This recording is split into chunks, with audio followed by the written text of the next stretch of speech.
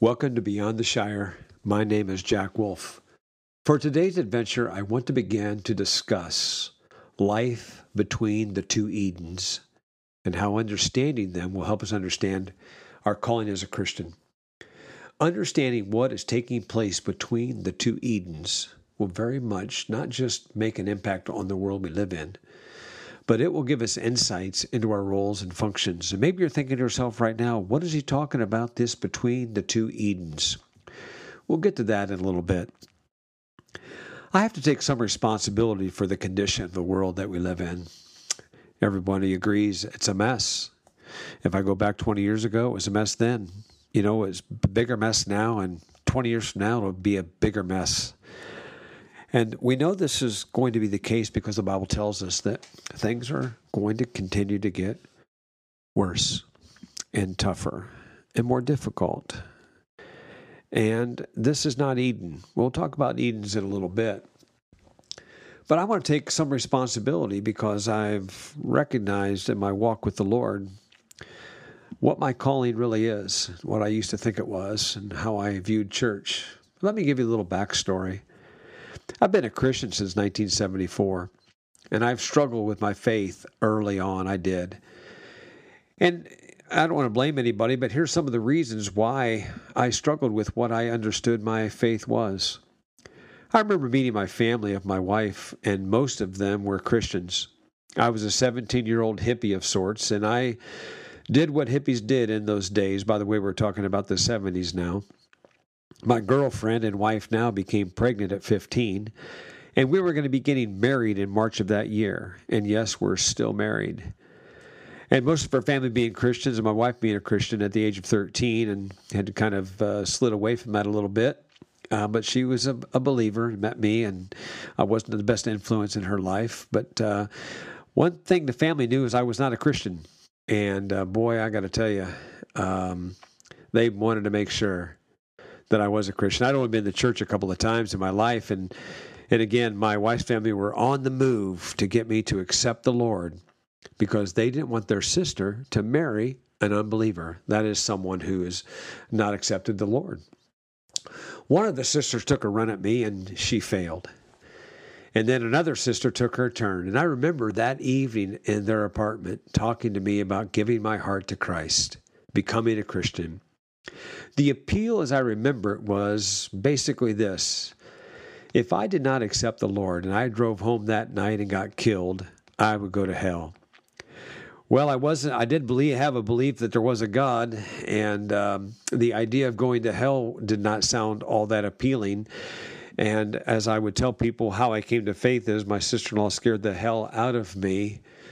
But it really did get on me and concern me.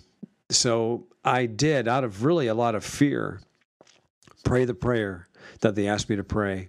I meant it as much as I knew. I was sincere as I knew how to be. And what I knew for certain was that I didn't want to go to hell, and I wanted to be saved from that for sure. Is this the message of the Bible? What is the message of the Bible, really? Well, I suppose you could say it's a lot of things. Is it to say a prayer so we don't go to hell? Is that the message? Make sure you understand all things that you can or cannot do. Is that the message of the Bible? Make sure what you can't do, can do. Is the message of the Bible to find a good church that believe like you believe and have the same kind of likings and consistencies that you do enjoy? Is that the message? Is it to get with a group of friends so you can talk about what you're learning and increase your knowledge of the Bible? Now, granted, all these things they're okay. Have I mentioned this before? How about this? Did Jesus die for our sins so that when we did sin, we could feel better about ourselves and feel forgiven? Whew, man, now I can sleep tonight knowing that I'm forgiven. Is that the message of the Bible, that Jesus died for our sins, our wrongdoing, so that we could be forgiven? In fact, Christians are almost mocked for this. It's like we get out of jail free card and live the life we want to live, and all we got to do is ask for forgiveness. Is this the message of the Bible? Well, these messages that I've mentioned, and maybe there's a little cynicism in my voice, but you know what? The writers of the Bible has some pretty tough things to say about the church of that day, and I'm not trying to be too tough, but let's be honest. These things are portrayed. Would all of these things make someone want to come to church? Well, I suppose on some level it could. I've been a Christian for a long time, and, to be honest, churches have always been, while they don't want to admit it, competitive, even sometimes divisive. We have world-renowned speakers, and thank God for them. We've got praise and worship folks that are so professional and so amazing they can fill stadiums with people to hear and worship the Lord, and that is phenomenal. It's great. I've not been to any of those really big events, and I know they're amazing, and I know they make an impact in people's lives. But is this the message of the Bible, to get people together and to worship Him? Well, that's part of it. And, what about how denominations are defined by what they believe or do not believe on particular points in the Bible? Can you drink? What about being baptized in the Holy Spirit? What about if I am baptized in the Holy Spirit, do I speak in tongues? What if I don't speak in tongues? What if I ask for the Holy Spirit and I don't get that? How do I understand it? What is the proper way to baptize someone? Do I sprinkle them? Do I dunk them? Do I completely immerse them? Do I say over them in the name of Jesus or in the name of the Father, Son, and the Holy Spirit? I can tell you that people argue about such things. Are these the messages of the Bible that we need to sort out? What is their message? What is it that we want people to walk away with and understand about this Bible and about God Himself? Have you ever heard the term church shopping? What does that mean? What are we shopping for? A better speaker? Better praise and worship? Better programs? Services that end promptly? The very term is actually pretty troubling to me, church shopping. What are we looking for? Something that kind of suits us well, that meets our needs? How is it that we can focus in on all of those things, and do they really matter with all that much? I'm going to say that we've lost our way in many of those topics. They become the bigger points of discussion. We can pick and choose things out of the Bible, if you will, chapters and verses to pick our particular point of view on a particular type of topic. And all of a sudden we've got, what we say, this is the message of the Bible. On the food thing, just so you know, Paul told in Romans 14, let the Lord be the Lord and tell people what to eat and drink. And he's just saying, let the Lord tell people what to eat and drink, and let's not get into it. Paul understood that the message of the Bible is bigger than those kinds of things. So let's start talking just a little bit about the two Edens. In Genesis chapter 1, we have the story of God creating the world that you and I live in. If you read that chapter, it's an amazing chapter. Him calling things to life, creating the planet, the sun, just the earth and the vegetation and the animals. Just an amazing story. And it kind of continues on. There's really no chapter breaks in the Bible. And when we get to Genesis chapter 2, verse 8, here's what we read. After He created everything, after He created Adam and Eve, it says this, now the Lord God had planted in the garden, a garden in the east, in Eden, and there He put the man He formed.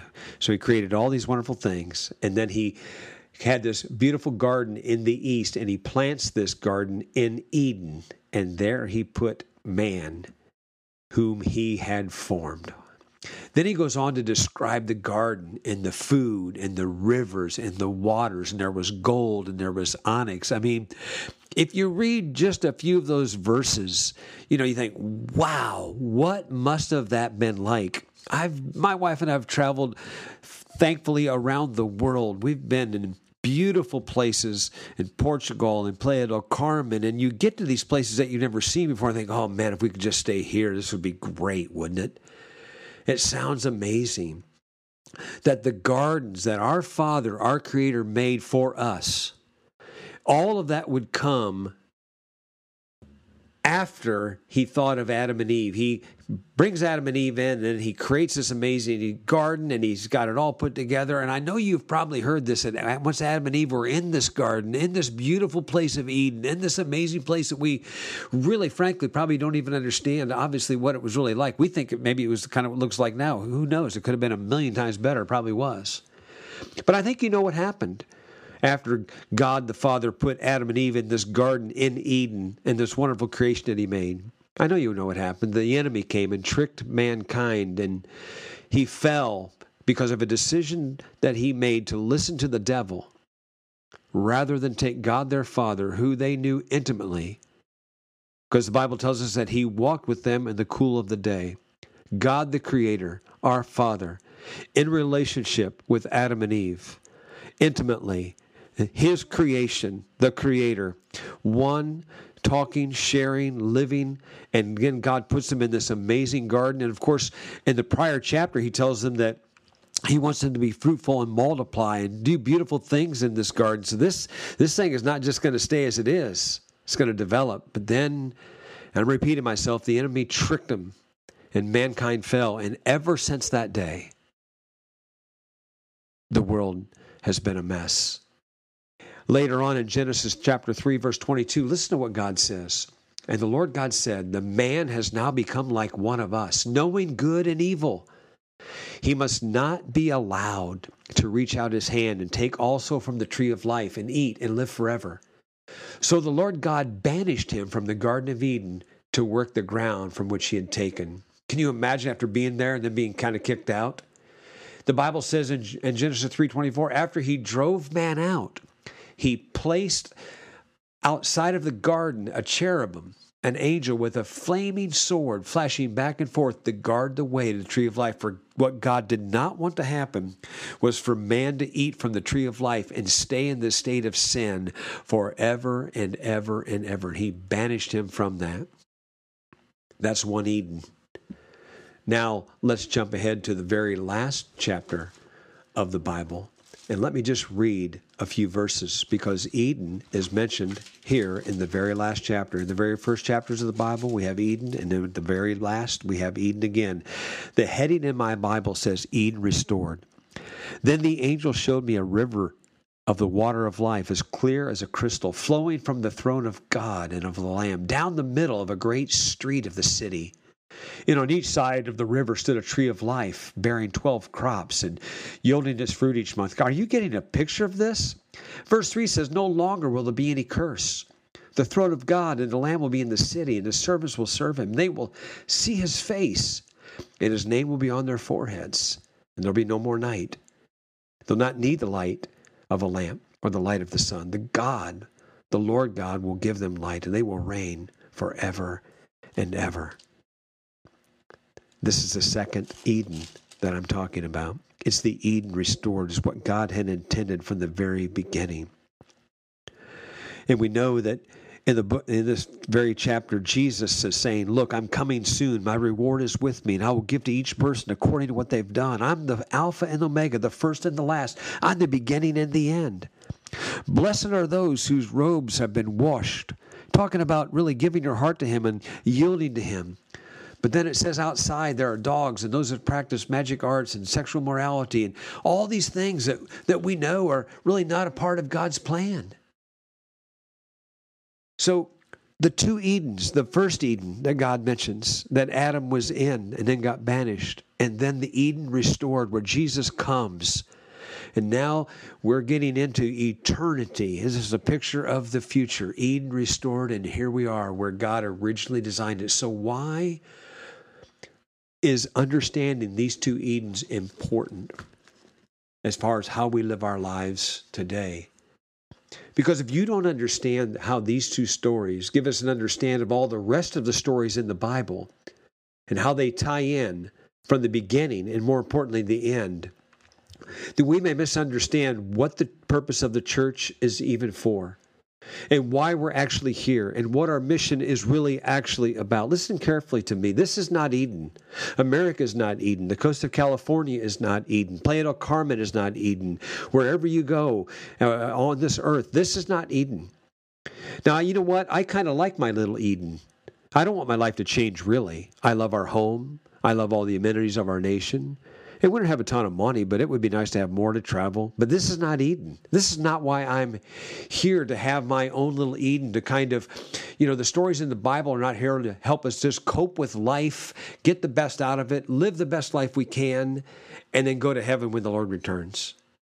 No, these stories are about the Lord. Between the two Edens are stories about the Lord and how he wants to use mankind to help him redeem all who are fallen. Because all who deny his existence, all who deny his ways, those people will be separated and banished from the Lord's presence forever and ever and ever. Evil exists on this earth and is only going to get worse each and every year. Jesus said, look, I'm coming soon.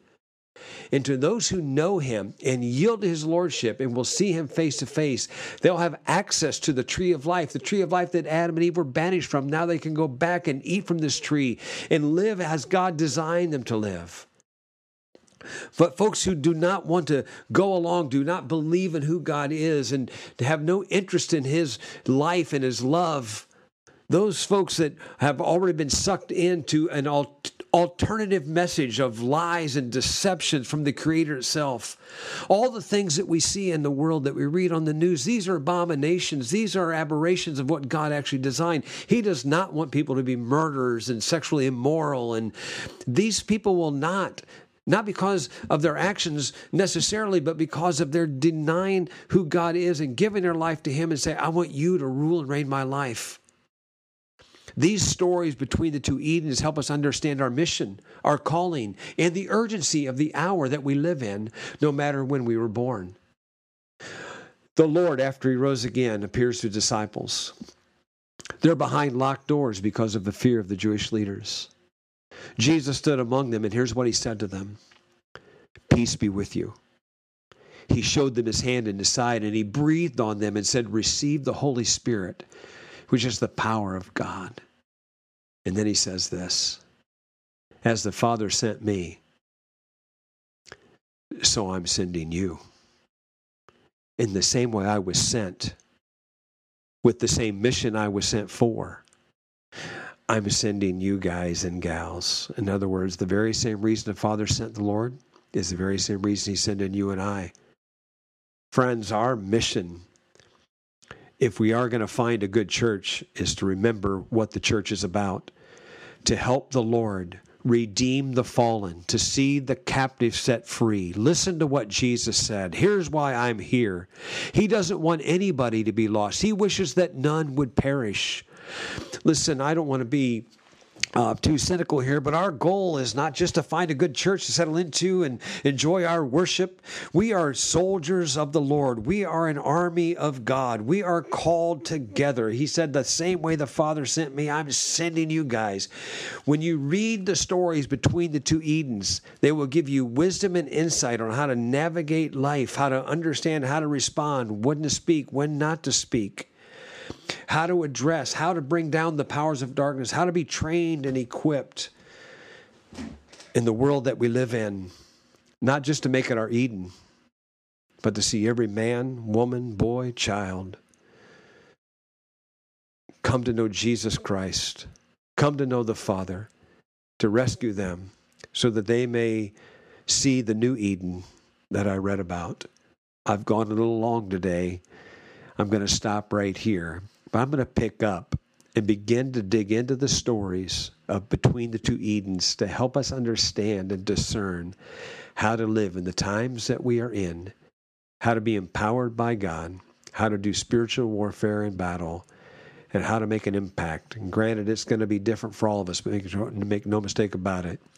As the Father said, as Jesus said, as the Father sent me, so I'm sending you.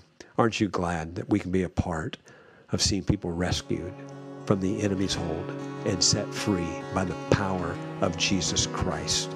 He is the same yesterday, today, and forever. Thanks for stopping in. We'll see you next time.